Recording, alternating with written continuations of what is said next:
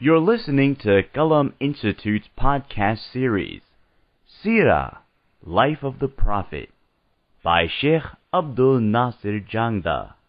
Visit us on the web at qalaminstitute.org or find us on Facebook at facebook.com/Qalam Institute. Bismillahi walhamdulillah wa salatu wa salamu ala rasulillah wa ala alihi wa sahbihi ajma'een. Inshallah, continuing with our series on the life of the Prophet sallallahu alayhi wasallam, Seerah Nabawiyah. So inshallah, continuing with our series on the life of the Prophet sallallahu alayhi wasallam, Seerah Nabawiyah. In the previous session we talked about, or rather maybe over the last few sessions, we've talked about the kind of reaching of that fifth, almost sixth year of prophethood, of Nubuwah, and how, the Prophet ﷺ, the Muslims, and even the Quraysh were kind of at this crossroads where a lot of different options had been explored. The Prophet ﷺ had explored preaching and teaching the people of Makkah through various means. The Muslims themselves had explored a number of different options, and so much so as many of the Muslims leaving Makkah and moving out of Makkah, by now they had also experienced people like Hamza radiallahu anhu, Umar ibn Khattab radiallahu anhu accepting Islam, and therefore granting the Muslims a little bit more strength and confidence. The Quraysh had also explored a number of different options and different avenues in terms of whatever their intention or their purpose was. They had tried, making offers to the Prophet ﷺ, approaching Abu Talib directly. They tried reasoning with the Prophet ﷺ. They tried bribing the Prophet ﷺ. They even tried torturing the Muslims and even trying to attack and personally harm the Prophet ﷺ. But again, nothing was obviously working.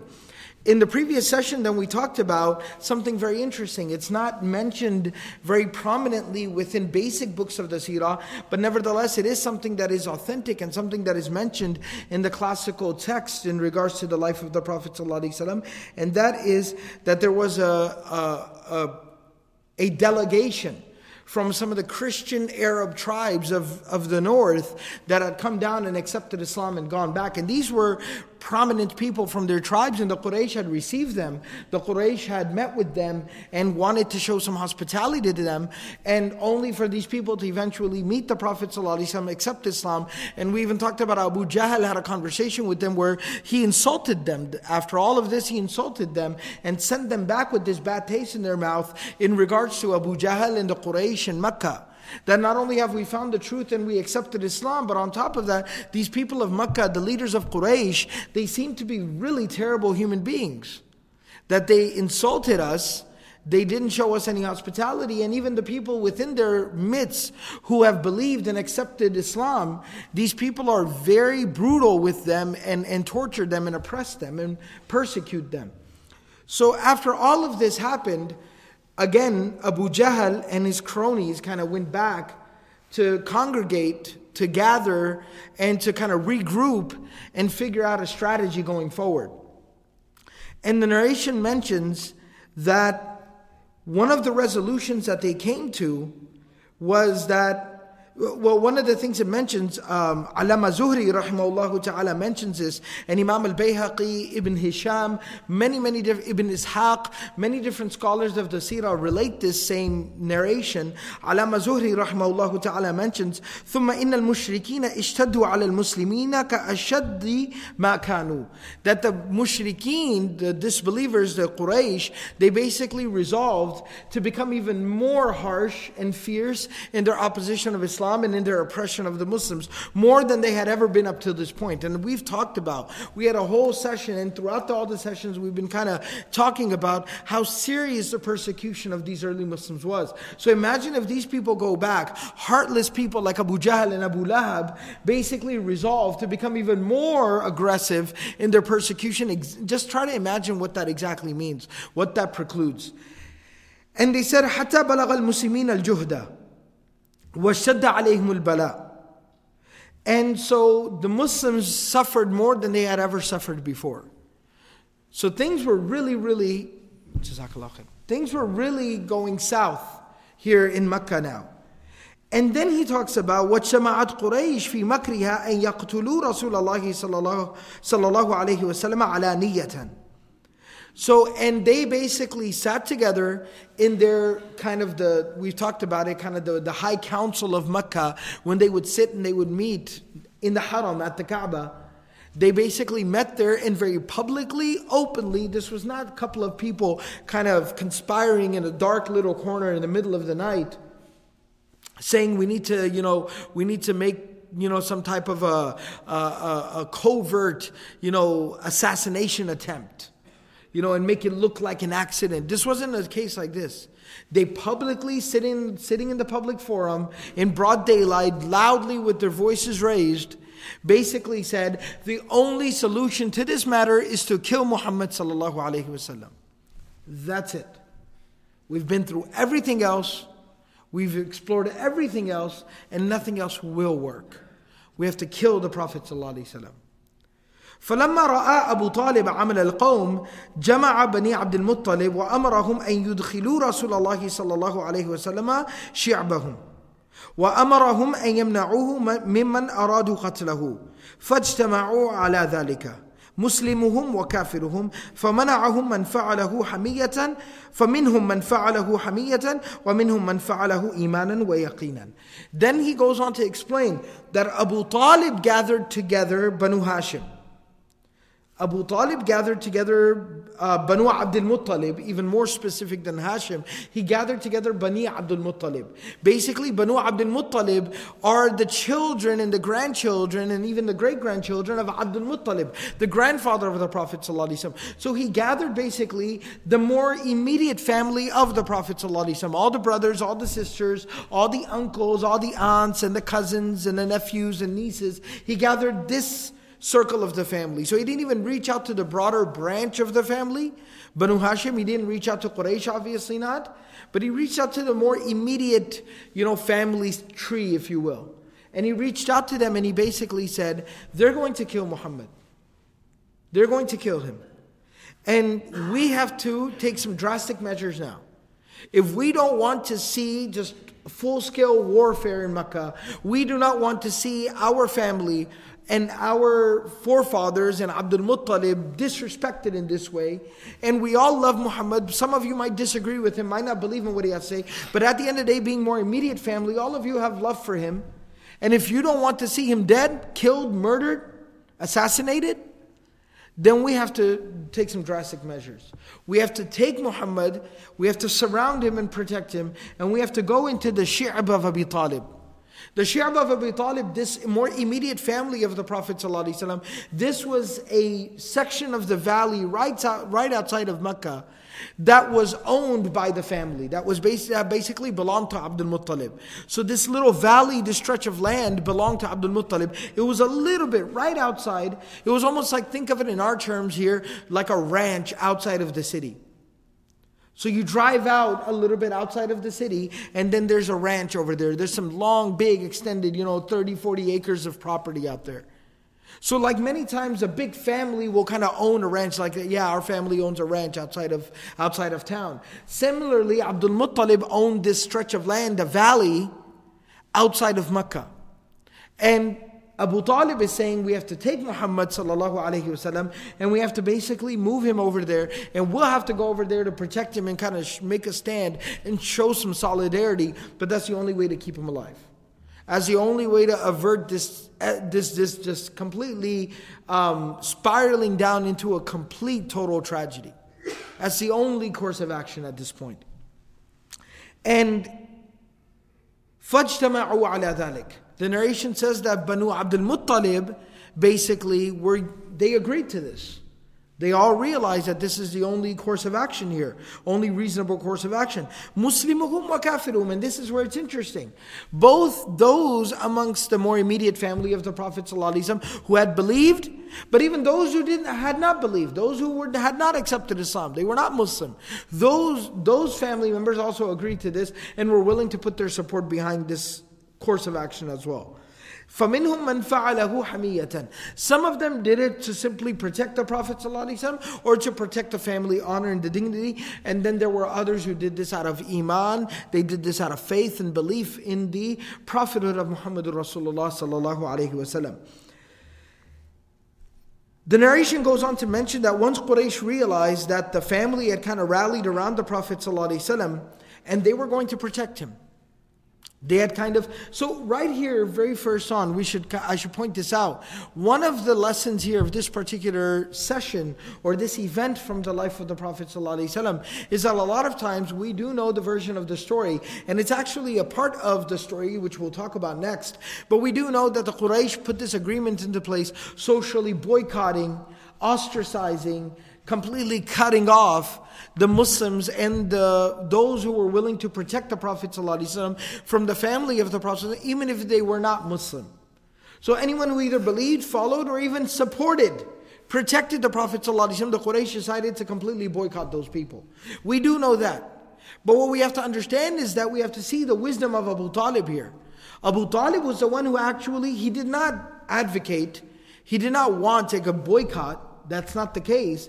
But Abu Talib was the one to basically take the Prophet ﷺ, take him out a little bit outside of Makkah, kind of stash him away over there in this valley, in this separated place, and to take some of the followers and family and supporters and basically go there and say, we're kind of backing away from the action a little bit. We're going to go here to keep everyone safe and sound.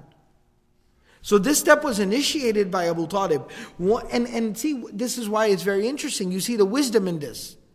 You see the wisdom in this, because the Quraysh publicly are gathering in broad daylight, publicly advocating with no regard now towards Abu Talib and the family of the Prophet ﷺ even.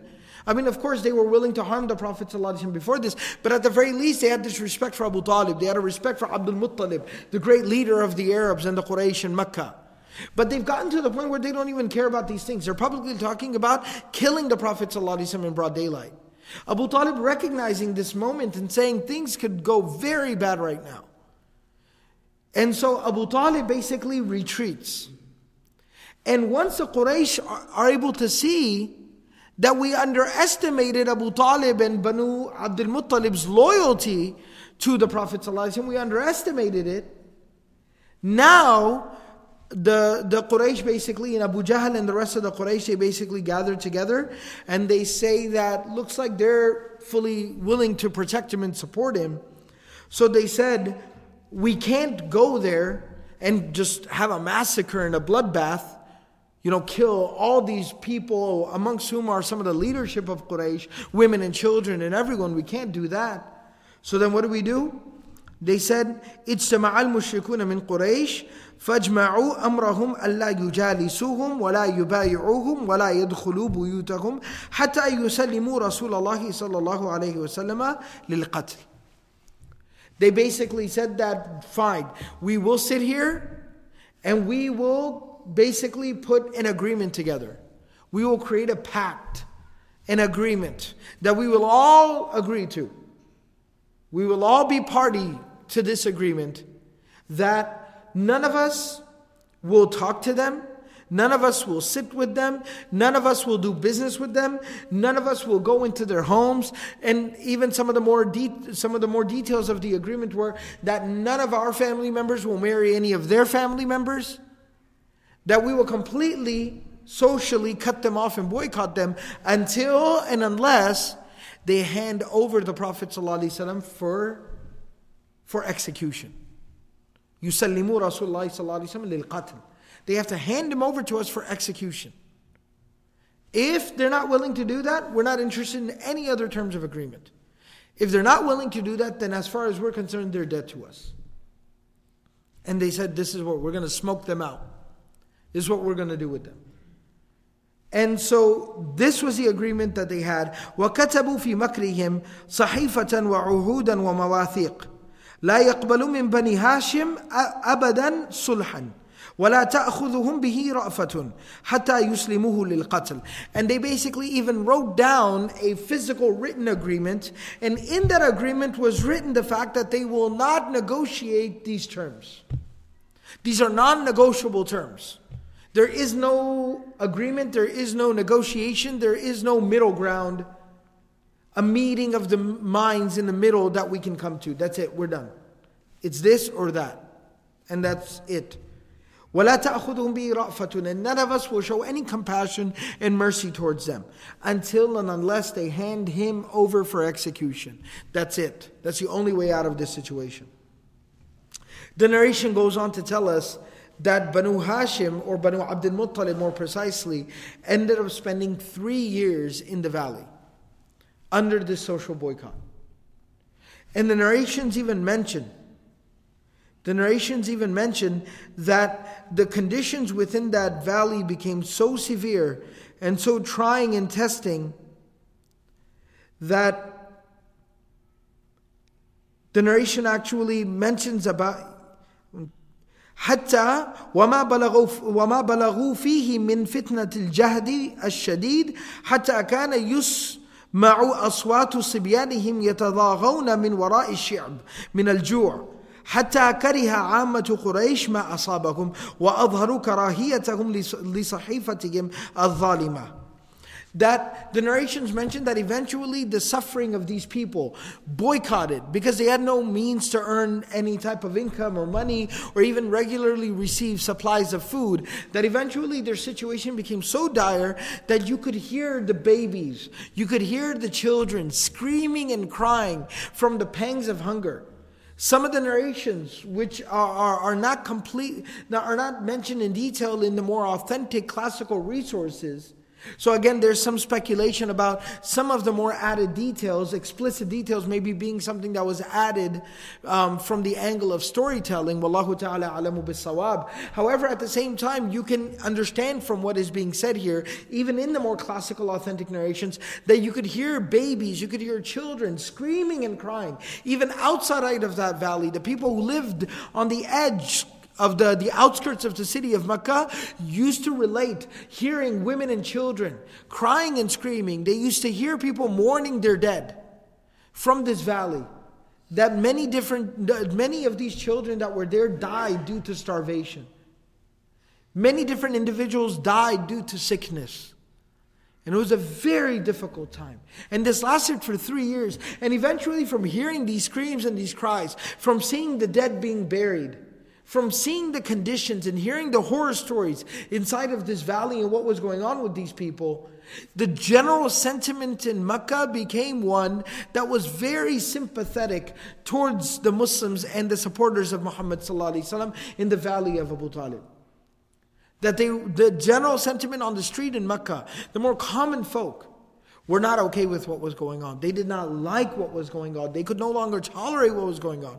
And they began to talk about this in their homes, in their personal gatherings, on the street, water cooler talk. They started to talk amongst themselves about how this wretched, vile agreement was the cause of people that they've known their whole lives, people that they even cared for and loved, going through such inhumane treatment, going through such serious suffering, that the general sentiment in Makkah started to also kind of turn on the leadership of Quraysh and was very anti this social boycott. And on the other hand, at the same time, the Muslims, and particularly Abu Talib, who was very concerned about the well-being and the protection of the Prophet ﷺ, was also lived 3 years of high alert. He lived 3 years on high alert because he knew the whole reason that he had taken this drastic step that apparently it seems somebody with a very surface level analysis would say that was a huge misstep by him because it basically facilitated and set up this social boycott. But Abu Talib was a man of foresight who understood his people and understood what was going on, and he knew people like Abu Jahl and Abu Lahab from personal interaction and dealing with them, that he could not put anything past these people. That if he had left things the way that they were, there was nothing that would stop these people from creating a bloodbath inside of Makkah. And so Abu Talib had taken this step, but he also lived for these 3 years of boycott with all the stress and witnessing the suffering of his own grandchildren and these babies and these children and these women who were family members to him. And he was responsible for them. He was custodians. He was a custodian of these people, caretaker of these people. That he in spite of all of this stress that he was dealing with, he was still on high alert because he knew that the Quraysh had the intention to publicly assassinate the Prophet ﷺ. And so the narrations talk about the fact that every night when the Prophet ﷺ would go to sleep, he would actually make the Prophet ﷺ sometimes switch sleeping places with himself, with other family members. So even out in the valley, if every family kind of had their own tent, every day he would make the Prophet ﷺ switch the Prophet ﷺ's tent. He says, today, me and my family will go stay in your tent, and you and your family go stay in my tent. Let's switch apartments. Just to switch things up on them. And then tomorrow, all right, that cousin, come on, you come stay in Muhammad's tent, and Muhammad and his family are going to go stay in your tent. And he was continuing to switch this up every single day. Some narrations even mention that sometimes Abu Talib would be so nervous. Some of the narrations mention he would stay up all night long. Some of the narrations mention that he had actually fixed a rotation from the young men of that family, from the family of Abu Talib. He had fixed a rotation that somebody would be up all night long. They had rotations, they have different turns. Somebody would stay up all night long just guarding everything and guarding everyone, and particularly keeping an eye on the tent that the Prophet ﷺ was staying in. And some narrations mention that some nights Abu Talib would come to the Prophet ﷺ after he had already made him switch a tent with someone else. He would still come to him at that time, and then in the middle of the night tell him to switch with somebody else. And every couple of hours he would wake up the Prophet ﷺ and say, you got to switch, you got to switch, you got to switch. He was so worried and so nervous about the protection of the Prophet ﷺ.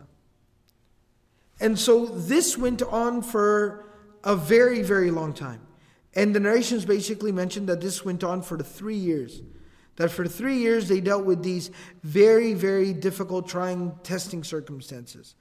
One other thing that should be mentioned here, which really won't come as much of a surprise, but it's still mentioned explicitly in these narrations, that Abu Lahab, who was from the family of the Prophet ﷺ, he was his uncle, his father's older brother, he had basically decided, when this whole deal went down, when all of this happened, Abu Lahab said, no, I'm not with Abu Talib, I'm not with the family, I'm not with all these people. And he went over to Quraysh and he said, I am with you. That when this all happened, the narration says, Ibn Ishaq mentions this, وَخَرَجَ أَبُو لَهَبْ مِنْ بَنِي هَاشِمْ فَظَاهَرَهُمْ وَخَرَجَ أَبُو لَهَبْ مِنْ بَنِي هَاشِمْ إِلَى قُرَيْشٍ فَظَاهَرَهُمْ. And when this whole situation went down, Abu Lahab basically left Banu Hashim, Banu Abdul Muttalib, went over to the Quraysh and said, I am with you and I will help y'all against them. This was how Abu Lahab basically fared. And the narration even mentions that he went to Hind bin Utbah bin Rabi'ah, who was the daughter of Utbah bin Rabi'ah, a major opponent of major opposition leader against Islam and against the Prophet ﷺ. She was the daughter of this man, Utbah bin Rabi'ah, and she herself was very strong in her opposition against Islam. She eventually married Abu Sufyan, and husband and wife were like this power couple that were both against Islam and the Prophet ﷺ. And she eventually would be the woman who would hire Wahshi to assassinate the uncle of the Prophet ﷺ, Hamza bin Abdul Muttalib, in the battle of Uhud. And eventually, even much later on after that, at the time of Fathu Makkah, she would actually accept Islam. And we'll talk more about that when we reach that point in the Seerah. That Abu Lahab went to Hind bin Utbah bin Rabi'ah and basically said that, have you seen me and where my allegiances lie? You see? I'm with Allat and Uzza. I'm with the idols that we worship. And I've left my people. And I've left the people that oppose Allat and Al-Uzza. She said, yes. Yes, we have seen, we have noticed, and we have taken note of that fact, and we will not forget that you have joined with us. And it said that Abu Lahab, I think I've talked about it here earlier, but I've mentioned, I think I recall loosely, that I've talked about how Abu Lahab eventually died. And just to kind of recap, the way Abu Lahab eventually died, and you see some of the reason and the cause behind it, that this man had absolutely no loyalty, no decency, nothing. He literally sold out his own family and everyone because of his, opposition not only towards the Prophet, but even because of his cowardice. He completely sold out even his own family members.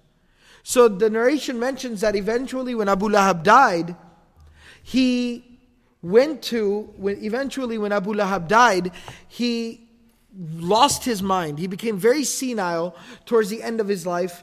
And after losing his mind and going senile, it also talked about how he suffered a stroke and lost a lot of even physical bodily function.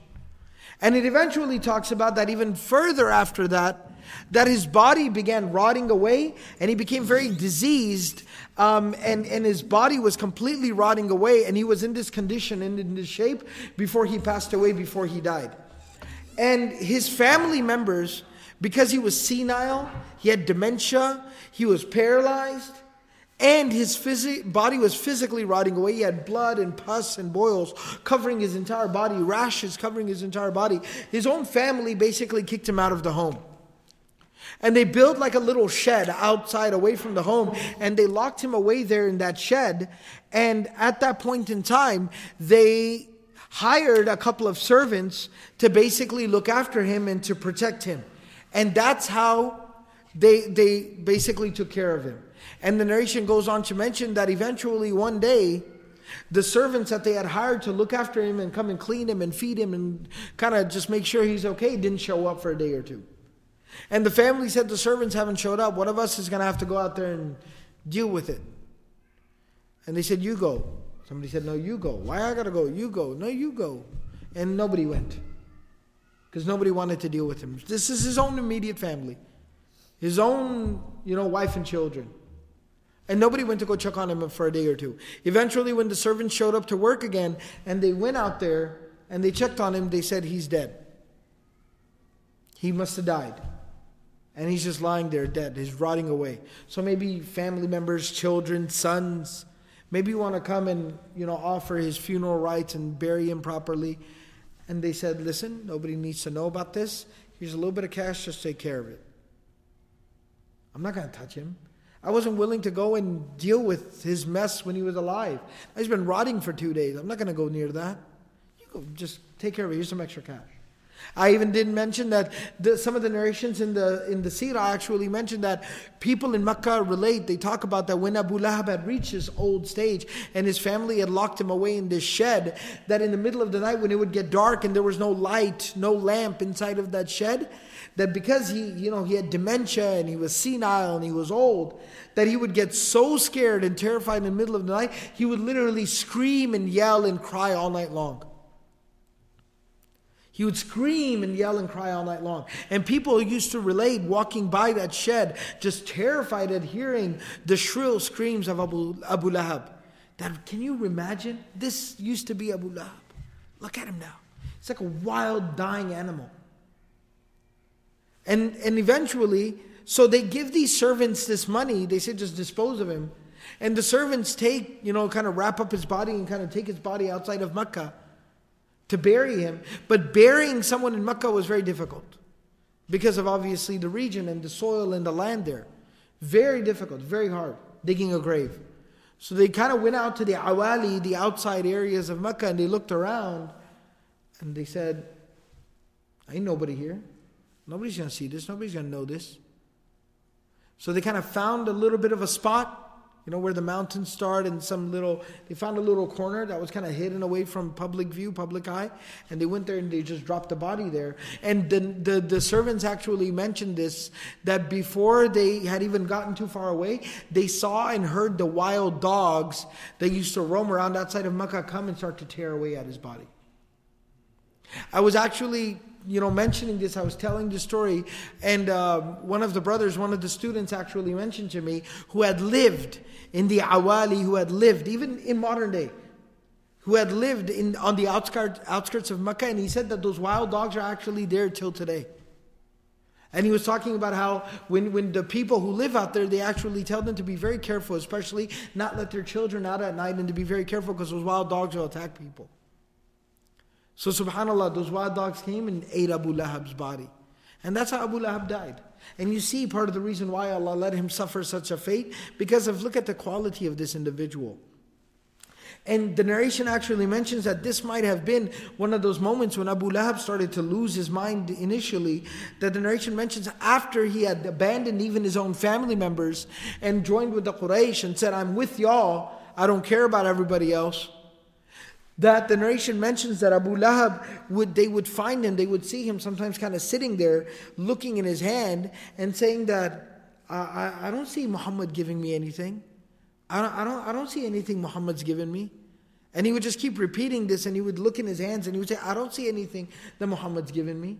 Why would I have to support Muhammad? I don't see anything Muhammad's given. Nobody talking to him. He would be sitting by himself just saying this over and over again. Maybe he was riddled by the guilt of what he had done, or this was just an adhab and a punishment from Allah, but he would sit around literally saying like, why would I have to support Muhammad? I don't see Muhammad giving me anything. And this became the fate of Abu Lahab, and this was kind of the beginning of the end of Abu Lahab. So this is basically what went down. And there's a narration which mentions about how the Muslims, how the believers dealt with the conditions and the situation during these 3 years of this severe social boycott. And the narration actually mentions that one time, one of the uncles of Khadija radiallahu ta'ala anha, Khadija bint Khuwaylid, the wife of the Prophet sallallahu alaihi wasallam, al-Mu'mineen radiallahu ta'ala anha, that one of her uncles, who was again a very prominent, respectable man amongst the Quraysh, and because of not being immediate family, he was not necessarily included in the boycott. He wasn't out there with these people. But nevertheless, at the same time, he still empathized with the suffering and what was going on with these people. So the narration mentions that Hakim bin Hizam, who was the uncle of Khadija bin Khuwaylid, he took some food. He took a lot of like grain and food and things like that. And he had a slave with him who was carrying a lot of this. Him and the slave were both carrying, so you can imagine they were carrying like a couple of big sacks of food. And they were basically going towards the valley, the Shib Abu Talib, to deliver this to the people that were there, that were suffering there. And they ran into Abu Jahl. They ran into Abu Jahl. When Abu Jahl saw them, Abu Jahl was beside himself. Because he had already heard that a lot of the people in Makkah didn't like what was going on. And he was already upset about that. And he was already very, he kind of knew. He had that on his mind. And so when he sees this man carrying food, he said, أَتَذْهَبُ بِالطَّعَامِ إِلَى بَنِي هَاشِمٍ? Are you trying to take food to those people? وَاللَّهِ لَا تَذْهَبْ أَنْتَ وَطَعَامُكَ حَتَّى أَفْضَحَكَ بِمَكَّةِ. He said, I swear to God, you will not go to them, nor will you be able to take any food to them until I have humiliated you and ruined you in Makkah. Meaning, I will take this food from you, I will embarrass you, I will beat you up, I will humiliate you in front of everyone, and then I'll send you to these people to go and live with them. Abu Jahl said this. And Hakim bin Hizam, this man, was trying to reason with Abu Jahl, trying to tell him that, listen, no, this belongs to Khadija. I'm not giving her anything. This belongs to her. I'm just returning back to her what belongs to her. He was trying to use that as trying to get by Abu Jahl. Abu Jahl was screaming and yelling and threatening him.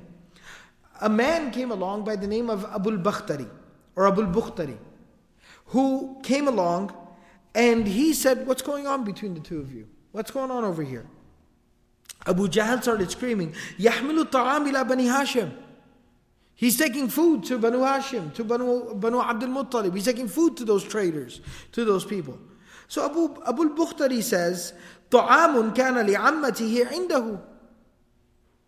Or excuse me, I got the relationship. Hakim bin Hizam was the nephew of Khadija radiallahu anha, not her uncle, he was nephew. Khadija radiallahu anha was the aunt. So he said he's just taking food to his aunt.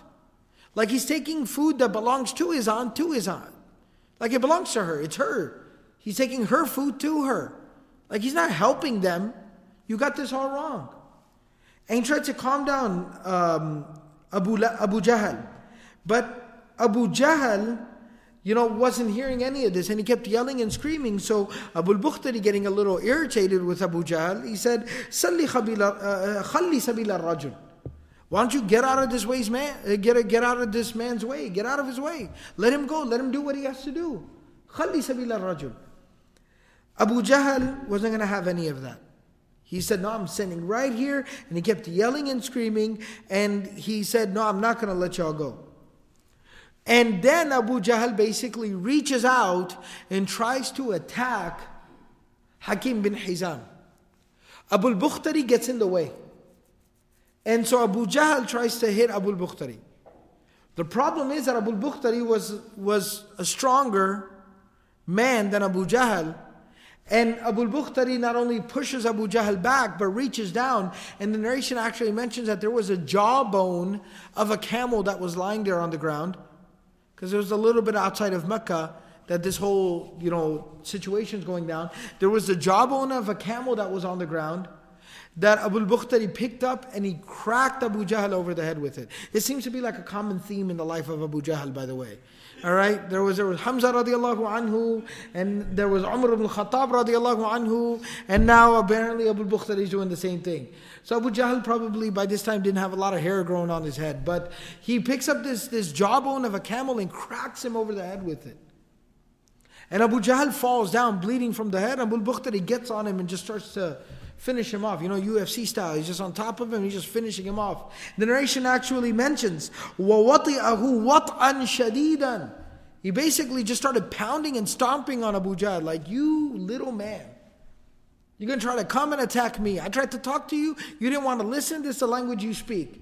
Because now Abu Bakhtari is beside himself. Now he's furious and angry. Because he feels dishonored and insulted and disrespected.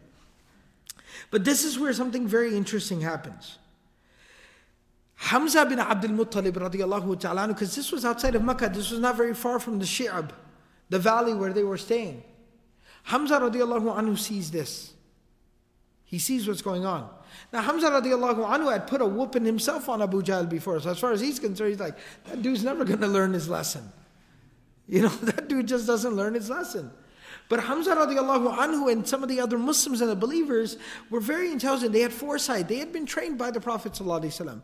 These are the students of the Prophet ﷺ. We don't realize that sometimes. They weren't just kind of like in this situation altogether, like we might as well suffer altogether. No, these were the students of the Prophet ﷺ. So they had learned foresight and vision. And they'd been trained by the Prophet ﷺ. Hamza radiallahu anhu sees this, so he gathers up some of the other Muslims, some of the other Muslim believing men, and he takes them and they go there and they basically push Abu Bakhtari back. Some of them, they kind of grab him and pull him off, rip him away from Abu Jahl, and the other Muslim men, they surround Abu Jahl and to protect him, and they say, sorry, that's enough, that's it. Leave, go. You made your point, we appreciate it, but you go now. And they actually saved Abu Jahl's life. They saved Abu Jahl's life. Now there's two things for us to consider here. Number one, obviously, because, on one side you could argue that because, for the sake of public safety and peace and tranquility and valuing a human life, they saved him and they protected him. This was no doubt, most definitely a consideration on their part. But on the other hand, somebody could also argue, these are the same people who had witnessed Abu Jahl in cold blood murder Sumayyah radiallahu ta'ala anha in broad daylight. So at the same time, yes, they had a consideration for, the sanctity of life, but this is somebody who had foregone the sanctity of his own life by murdering not one but multiple individuals in broad daylight. Defenseless, innocent people, even women and children. He had murdered them. So the second part of the consideration that some of the classical historians, they actually mention here, Ibn Ishaq writes about this, Imam Ibn Kathir rahimahullah ta'ala, he writes about this as well, that part of the reason why they did this was, وَهُمْ يَكْرَهُونَ أَنْ يَبْلُغَ ذَلِكَ رَسُولَ اللَّهِ صَلَّى اللَّهُ عَلَيْهِ وَسَلَّمَ وَأَصْحَابَهُ فَيَشْمَتُوا بِهِمْ ورسول الله صلى الله عليه وسلم على ذلك يدعو قومه ليلا ونهارا وسرا وجهارا مناديا بأمر الله تعالى لا يبقى أو لا يتقي فيه أحدا من الناس. فجعلت قريش حين منعه الله منها وقام عمه وقومه من بني هاشم وبني عبد المطلب دونه وحالوا بينهم وبين ما أرادوا من البطش به يهمزونه ويستهزئونه ويخاصمونه.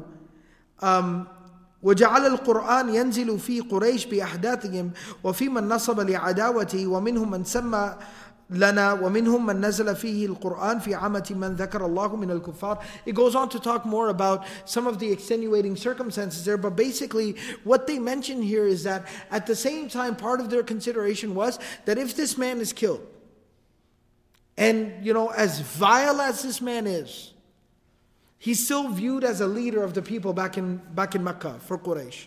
If he's murdered out here like this in cold blood, with us in close proximity, just looking on and watching on, even if Abu Bakhtari takes responsibility for it, because the culture in Arabia at that time was, he probably would have said, yeah, I killed him because he disrespected me. And if y'all want to disrespect me, y'all are going to end up just like him too. That was kind of the culture in Arabia at that time. So even if he takes responsibility, but if it happened because of us, and we were standing right here, they will find a way to basically wrap us up in this and put some blame on us for this. And then they will come out hunting.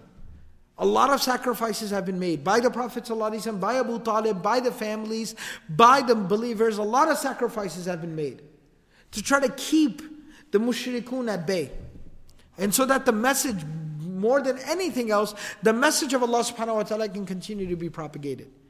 And if this man is murdered out here like this, they're going to come hunting us down.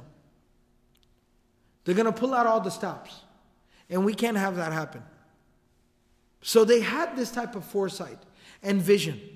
So number one was the consideration of the fact that this type of senseless violence needed to be put an end to. Secondly, there was also the consideration because of Abu Jahl's personal circumstances. Because Abu Jahl, he himself, usually the first consideration would have been enough to put an end to the violence. But because Abu Jahl is a unique case, he's basically a Fir'aun of his people. Because of that, there was also the second consideration on the part of believers that we also have to look out for the good of the message as well, and the good of the deen, and the good of the believers and the Prophet ﷺ and our families as well. We can't let this man be killed out here like this, because then other people will come hunting us down. And so they actually saved Abu Jahl's life that day. But of course Abu Jahl didn't really seem to care much for that, and he continued on doing whatever he did. So these were some of the circumstances that were going down during this boycott at this time. Now, while this is all going on, basically extend this over to a period of 3 years, where you can imagine how difficult the situation must have been.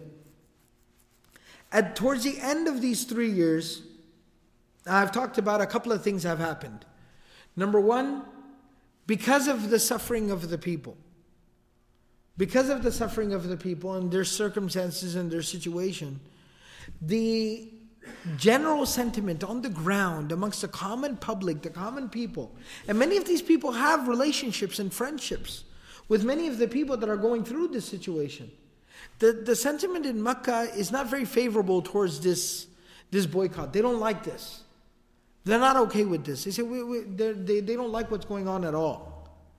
But at the same time, of course, there's some apprehension because the major leaders are basically the ones that are backing this and pushing this. But nevertheless, there is a growing sentiment in Makkah that we don't like the way this is going. At the same time, Abu Talib comes to the Prophet ﷺ and says, the people are suffering. Things are bad. The Prophet ﷺ, in narrations even talk about him being in serious anguish, looking at the suffering of his people and the suffering of all these innocent people, women and children. And he's very bothered and disturbed by this. So the Prophet of Allah sallallahu alayhi wasallam comes to Abu Talib. Abu Talib says, I want to approach these people and negotiate with them. I know that they said no negotiation, but I have to. I have to try something. I can't watch women and children die like this. I just can't do it. So the Prophet ﷺ makes dua. And he comes to Abu Talib and he says that Allah subhanahu wa ta'ala has done something. And the narration mentions that Allah subhanahu wa ta'ala has sent down upon this agreement, and it said that this agreement that they had written was hung from the Kaaba itself.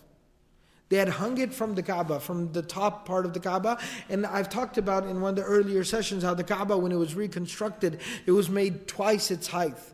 Like the height that we see of it today, that was done actually at the time of the Prophet ﷺ before Nubuwwah. And we talked about that in detail. So because it was so much higher, they put up a ladder and they went and they hung it from the top of the Kaaba so nobody could reach it without somebody seeing, somebody trying to get to it. And so the narration says that Allah subhanahu wa ta'ala, the Prophet ﷺ tells Abu Talib, Allah has sent termites and insects upon that agreement, that written agreement. And those termites and those insects have specifically, and the narration says they had taken the agreement. Obviously, if you leave a piece of paper out like that, or even some parchment or something, you leave that out like that, it's gonna get ruined just by weather and everything else. It's gonna weather away. So what they ended up doing was they actually wrapped it, they encased it inside of leather.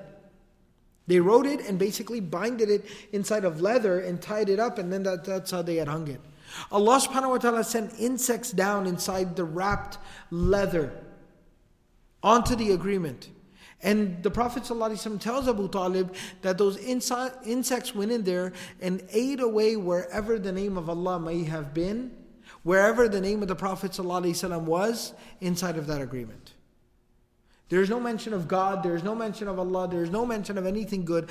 All that's left in there is their vile words and their vile words and their vile agreement. The unfortunate things that they have written, all the dhulm, all the oppression, all the wrong, all the sin that they have mentioned there, those are the only things left. The name of God has been removed from there. Miraculously, and Allah has sent these insects to do it.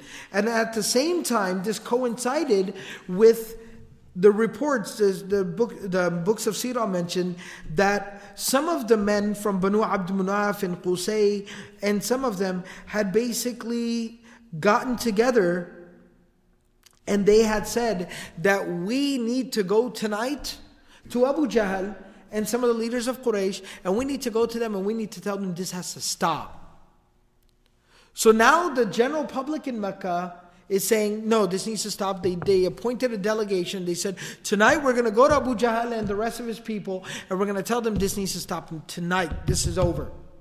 And at the same time, while they're basically preparing to go talk to Abu Jahl, the Prophet ﷺ is telling Abu Talib, Allah has sent down these insects to eat away at the name of Allah. When Abu Talib goes into Makkah, and the narration actually mentions that when Abu Talib walked into the Kaaba, into the Haram, when he walked in there and Abu Jahl sitting with his high council of Makkah is sitting there, and they see Abu Talib, so first of all they're like, who told this guy he could come around here? And then they saw Abu Talib was looking at them, basically intending to come talk to them. So they kind of get ready and they're kind of whispering to each other like, oh, here he comes, begging for their lives. Now he's going to hand over Muhammad. Now, you see? Now he's going to hand over Muhammad. And Abu Talib comes and sits down and addresses them. And he basically says, he starts off by talking to them. And first of all, he reprimands them. He says, قَدْ حَدَثَتْ أُمُورٌ بَيْنَكُمْ لَمْ نَذْكُرْهَا لَكُمْ. He said some things, that you people have done. I'm not going to talk about what's happened in the past. But he kind of reprimands them. And he says that what you people have done, you blame Muhammad for severing family relations. You blame Muhammad for causing problems in Makkah. You blame Muhammad for causing problems in your community. But what you people have done is more heinous and worse than what anybody has ever done before. You have left your own women and children, people that are related to you, people that you were in charge of, you've left them out there to die from starvation. So don't you dare ever lecture me or Muhammad about family and about tribe and about people and community. Don't you dare talk about that. I've been out there watching women and children die. So you people have no moral footing, no moral grounds to speak on. And I'm here to deliver a straightforward message. Am I here to offer up Muhammad on a silver platter to you? Absolutely not. I will protect him till my last breath. But what I am here to do is to tell you, why don't you go and bring your agreement? Muhammad, who I know does not lie, he's told me that Allah, the God that He invites all of us to, has sent down insects into that agreement, who have eaten away and devoured wherever the name of God or wherever there is the mention of any good. They've eaten away and only left the bad things that you had written in that agreement. So go and bring it. Take a look at it. Now obviously, Abu Talib basically put them in their place, so they really don't have much to say. But when he says bring the agreement, some of them, because like I talked about, general sentiment in Makkah is, man, this needs to stop. This has gone too far. So some people are like, all right, let's go look at it. Abu Jahl says, no, we don't need to look at anything. Around that same time, the narration mentions that delegation of the people of Makkah that was going to come and speak to them about making this stop, they arrive at the same time. And they say, yeah, let's see the agreement. And so now it starts to get kind of loud and rowdy. Everyone's saying like, yeah, bring the agreement, Abu Jahl. Ya Abul Hakam, Amr ibn Hisham, like if you're not afraid, then bring it. Come on, let's take a look at it. And Abu Talib at that point in time, seeing that Abu Jahl is still being a little bit stubborn, he basically says, okay, you want to up the odds a little bit? You want to know how confident I am about this? He says that if in reality what Muhammad says is true, these insects have eaten away the name of God and the mention of the Kaaba and the mention of anything sacred, if that in fact has happened, and Muhammad is speaking the truth as I know that he is, then this boycott will end right here, right now. But if what I'm saying and what Muhammad has sent me to deliver to you, the message is not true, and we bring that agreement and that's not the case, that's not what's happened, then I will go and tie up Muhammad and bring him to you and deliver him to you right here, right now. And you can execute him, you can do whatever you want with him. That's how confident I am.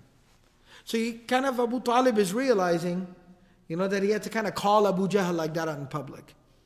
And kind of question his manhood a little bit. So he calls him out like this, challenges him. So of course, now Abu Jahl, if he turns down the deal, then he's a coward. He's a coward. So Abu Jahl says, all right, go and bring the agreement. Let's take a look at it. When they bring the agreement and they open it up, it's exactly as the Prophet ﷺ, فَفَتَحُوا الصَّحِيفَ فَوَجَدُوا الصَّادِقَ الْمَصْدُوقَ قَدْ أَخْبَرَ خَبَرَهَا. They found that as-Sadiq al-Masduq, Muhammadur Rasulullah sallallahu alayhi wasallam, the always truthful, and the one whose truthfulness was attested to by Allah Himself and by humanity and the people around him, that he had of course again spoken the truth. And it was exactly as that. فَلَمَّا رَأَتْهَا قُرَيْشْ كَالَّذِي قَالَ أَبُو طَالِبْ قَالُوا وَاللَّهِ إِنْ كَانَ هَذَا قَطٌّ إِلَّا سِحْرٌ مِّن صَاحِبِكُمْ فَارْتَكَسُوا وَعَادُوا بِشَرِّ مَا كَانُوا عَلَيْهِ مِن كُفْرِهِمْ. So Abu Jahl and some of his cronies basically tried to say, aha, see, this is more magic from Muhammad. There's more magic from Muhammad. We're going to stick to what we said earlier. We're going to keep doing what we have to do. But the narration says at that point in time, even some of the people who originally were on Abu Jahl's side, they said some of the people were Abu Bakhtari, the same man who I talked about earlier, who had kind of given Abu Jahl a little bit of a beating. He was there too. He was a leader of Quraysh at the end of the day. You can imagine that must have been an awkward meeting, right? So Abu Bakhtari is there. Mut'im bin Adi, who was always a supporter of, generally speaking, was a little bit more supportive from the leadership of the Quraysh. He was there. Zuhair bin Abi Umayyah bin al-Mughira was there. Zama'a bin al-Aswad was there. Hisham bin Amr. Abu Jahl, he himself was there. But what ended up happening at this time, these other leaders like Abu Bakhtari and Mut'im bin Adi and these other leaders basically also said to Abu Jahl like, sorry man, it is what it is. It is what it is. This has to end right here, right now. And some of the narrations mention that literally standing right there, what kind of sealed the deal, what convinced even some of the other leaders of Quraysh and some of the high council of Quraysh to basically give this up and to break the agreement and even go against Abu Jahl and what Abu Jahl was insisting on, that Abu Talib recited some poetry there. And Abu Talib was a very eloquent man. In his poetry, we've talked about before, the poetry recited earlier throughout the stages of the prophethood of Muhammad sallallahu alaihi wasallam, it said that he recited some poetry there to kind of get to some of the decency and the pride of these other individuals. I find Abu Jahl is Abu Jahl. You can't reason with Abu Jahl. But these other ones, Abu al-Bukhtari, Mut'im bin Adi, some of these other leaders, I can still appeal to the goodness in them. And Abu Talib recited some poetry. He said, أَلَا أَبْلِغَا عَنِّي عَنْ ذَاتِ بَيْنِنَا لُؤَيًّا وَخُصَّا مِنْ لُوَيْ بَنِي كَعْبٍ. He said that I'm here to basically reason with, I'm here to reason about our relationship with Banu Luway, and more specifically Banu Ka'ab. That was the families of Quraysh. أَلَمْ تَعْلَمُوا أَنَّا وَجَدَا مُحَمَّدًا نَبِيًّا كَمُوسَى خُطَّ فِي أَوَّلِ الْكُتُبِ. Don't they understand that we have found Muhammad to be truthful and to be a prophet like the prophets before him? وَأَنَّ عَلَيْهِ فِي الْعِبَادِ مُحَبَّةً وَلَا خَيْرًا مِمَّنْ خَصَّهُ اللَّهُ بِالْحُبِّ. That don't they see that Allah has showered upon Muhammad sallallahu alaihi wasallam the love of his fellow man, and that there is no more good than somebody who is given the love of Muhammad. وَأَنَّ الَّذِي أَلْصَقْتُم مِّن كِتَابِكُمْ لَكُمْ كَائِنٌ نَحْسًا كَرَاغِيَةِ السَّقْبِ. And he says, and don't they see and understand that this agreement that you have hung from the Kaaba is a huge source of shame and embarrassment for you. It's a huge source of shame and embarrassment for you. أفيقوا أفيقوا قبل أن يحفر الثراء ويصبح من لم يجني ذنبا كذي الذنب. And he said, أفيقوا أفيقوا, rise above this, rise above this. Find your decency before graves are dug. And the innocent is buried as the guilty should not even be buried. Rise above this and find your decency. Before graves are dug for innocent people. And innocent people are dying and buried in a way that not even the guilty should be buried. وَلَا تَتْبَعُوا أَمْرَ الْوُشَاةِ وَتَقْطَعُوا أَوَاصِرَنَا بَعْدَ الْمُوَدَّةِ وَالْقُرْبِ. Don't follow wild animals. Talking about Abu Jahl. Don't follow wild animals and break relationships after so much love and nearness has been established between us. وَتَسْتَجْلِبُوا حَرْبًا عَوَانًا وَرُبَّمَا أَمَرَّ عَلَى مَنْ ذَاقَهُ حَلَبُ الْحَرَبِ. And he says that you are being dragged into a battle, into a war that will never end, that will have multiple dozens of casualties. When you are a people who have tasted the bitter milk of war before. Death is not a pleasant thing. Burying your loved ones is not a fun thing. You've known this. Why are you being dragged into this war again? فَلَسْنَا وَرَبِّ الْبَيْتِ نُسْلِمُ أَحْمَدًا لِعَزَّاءِ مَنْ غَضِّ الزَّمَانِ وَلَا كَرْبِ. He says, because I swear by the Rabb of this Bayt. He points at the Kaaba standing there. Imagine Abu Talib standing there, speaking this loudly, screaming these words. He points at the Kaaba and he says, I swear by the Rabb of this Bayt. I swear by the Lord of this majestic house that we will not hand over Ahmad. We will not hand over Muhammad. And I talked about earlier in the earlier sessions, not only has Allah referred to the Prophet ﷺ as Ahmad in the Quran, but that was a specific name that more of his close family members called him. The mother of the Prophet ﷺ used to like calling him Ahmad. And that's why Abu Talib, when he would speak to the Prophet ﷺ, oftentimes, even when he wouldn't call him beloved nephew or dear son, he would call him by the name of Ahmad. So he says, I swear, and by using the name Ahmad, he's letting them know that this is my boy. This is my boy that you're asking for. You think I'm going to come here and serve up my boy to you to be murdered and killed? You must have lost your mind. I swear by the Lord of this majestic house, we will not hand over Ahmad. He's my boy. I'm not handing him over to you. No matter how difficult the time may become, and no matter how serious the sacrifices may be. Some of the poetry is a little bit longer. He goes on to talk about it, and he uses some very eloquent stuff talking about battle and war in extreme circumstances. But then he ends by saying, أَلَيْسَ أَبُونَا هَاشِمٌ شَدَّ أَزْرَهُ وَأَوْصَى بَنِيهِ بِالطَّعَانِ وَبِالضَّرْبِ. He says, isn't Hashim one of our fathers?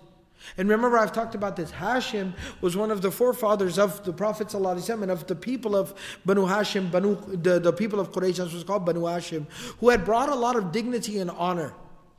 And we've actually talked about why he was called Hashim. That was not his name. بِلِأَنَّهُ هَشَمَ الْخُبْزَ.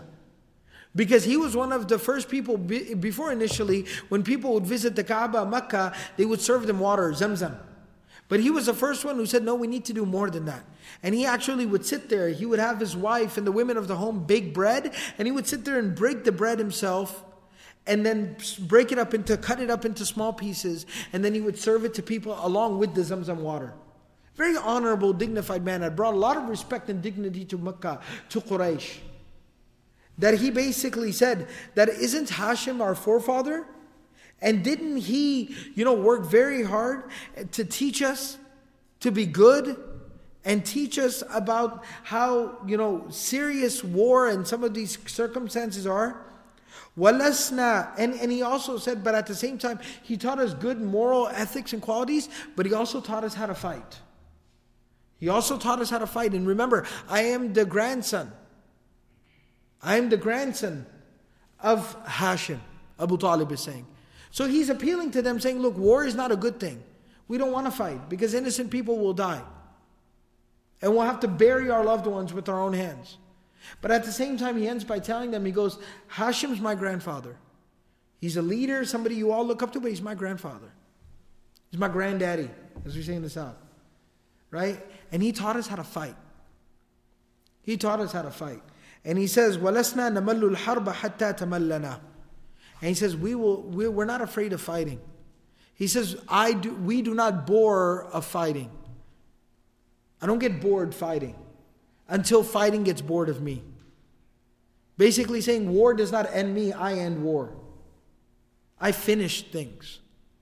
And that's very drastic for a man like Abu Talib to say. Abu Talib was known for his gentle disposition. He was known for being a very humble, modest man. But Abu Jahl kind of pushed it a little too far.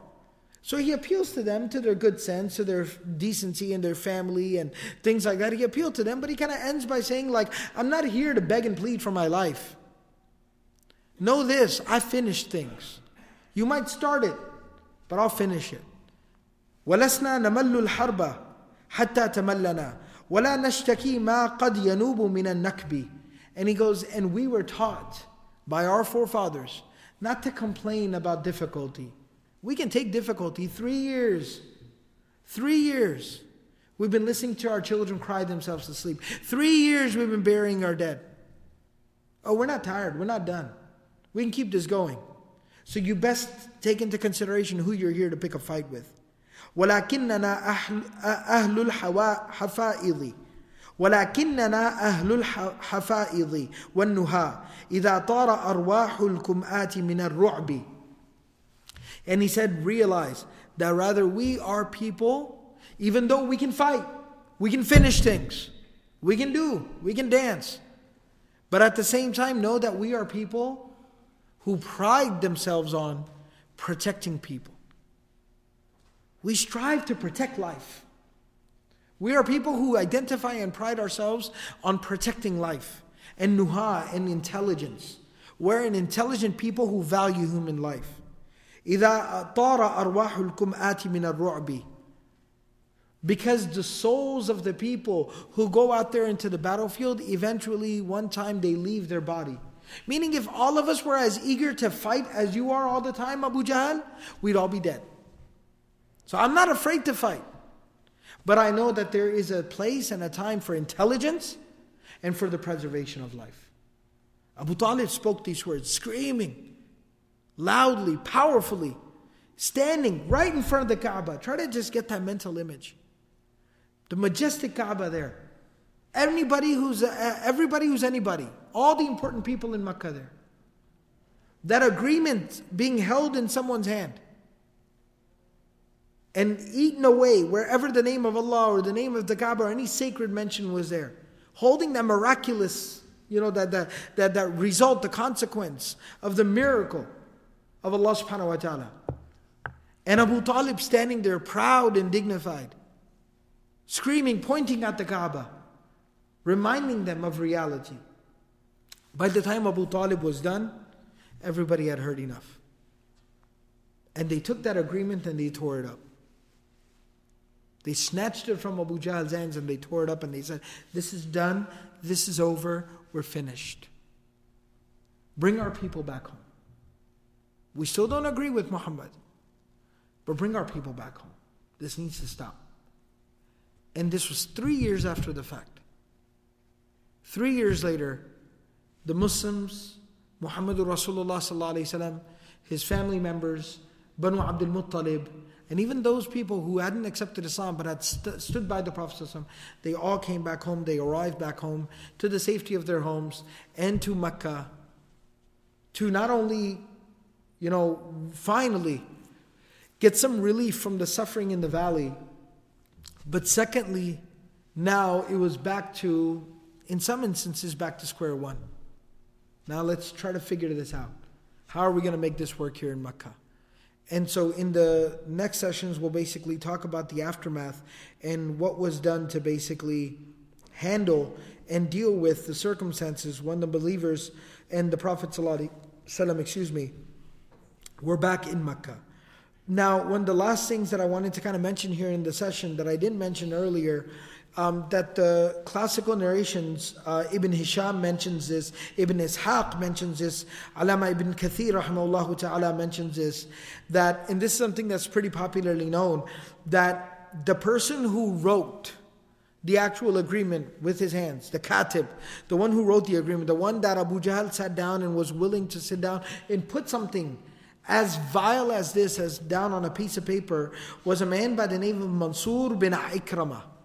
Mansoor bin Ikrimah, and he's the one who basically had written this down. Ibn Hisham mentions in another narration that it was Nadr ibn al-Harith, but Ibn Kathir rahimahullah ta'ala, after compiling a lot of narrations about who it was, he basically reconciles the narrations. He says, no, it was Mansoor bin Ikrimah, and as Ibn Ishaq mentions, that is a more reliable position, and he's the one who had basically written this down. And it said that when the Prophet ﷺ saw the suffering, babies that were starving and dying, that the Prophet ﷺ was so pained by seeing innocent people, especially children, in suffering, that the Prophet ﷺ made dua against whoever wrote something as vile as this. And it said that Mansoor bin Ikrimah, basically his hand became paralyzed after he had written this. His hand became paralyzed. Shalla yaduhu. Some narrations say shallat ba'du asabi'i, that there was some of his fingers that became paralyzed, or his hand became paralyzed, and he was not able to use his hand or write anything else after that for the rest of his life. And that was kind of a punishment that, descended upon him because of his being party to something that was the cause of such severe suffering for so many people. So to kind of conclude the session here, we learn a lot of different lessons. We learn something from the foresight and the vision of Abu Talib. That kind of taking a step back from a very volatile situation, had a lot of wisdom. And the Prophet ﷺ had employed that same strategy earlier when he sent, 100 plus believers over to Habasha. When he had done that was that same strategy, to kind of take a step back a little bit.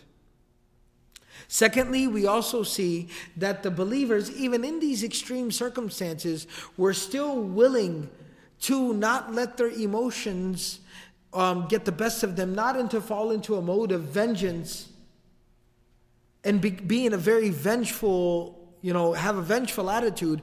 But when they even witness Abu Jahl being beaten to death, they're able to step in and save his life. More important, for more than any other reason, they're willing to do this, and they do this. Why? To not create more problems down the road. To not have all of the sacrifice be for nothing at all. and to protect the situation from deteriorating even further, they're willing to save the life of an enemy, the one who has basically caused all of this to happen. So you see the wisdom and the foresight, the temperament of the Prophet ﷺ and of the believers. The wisdom, the foresight, the patience that they were willing to employ in order to preserve this situation. At the same time, you also see that why wouldn't, if it was that miracle in and of itself, of these insects coming down and eating away at this piece of paper, why didn't Allah subhanahu wa ta'ala make that happen 3 years ago? So many innocent people's suffering could have been prevented.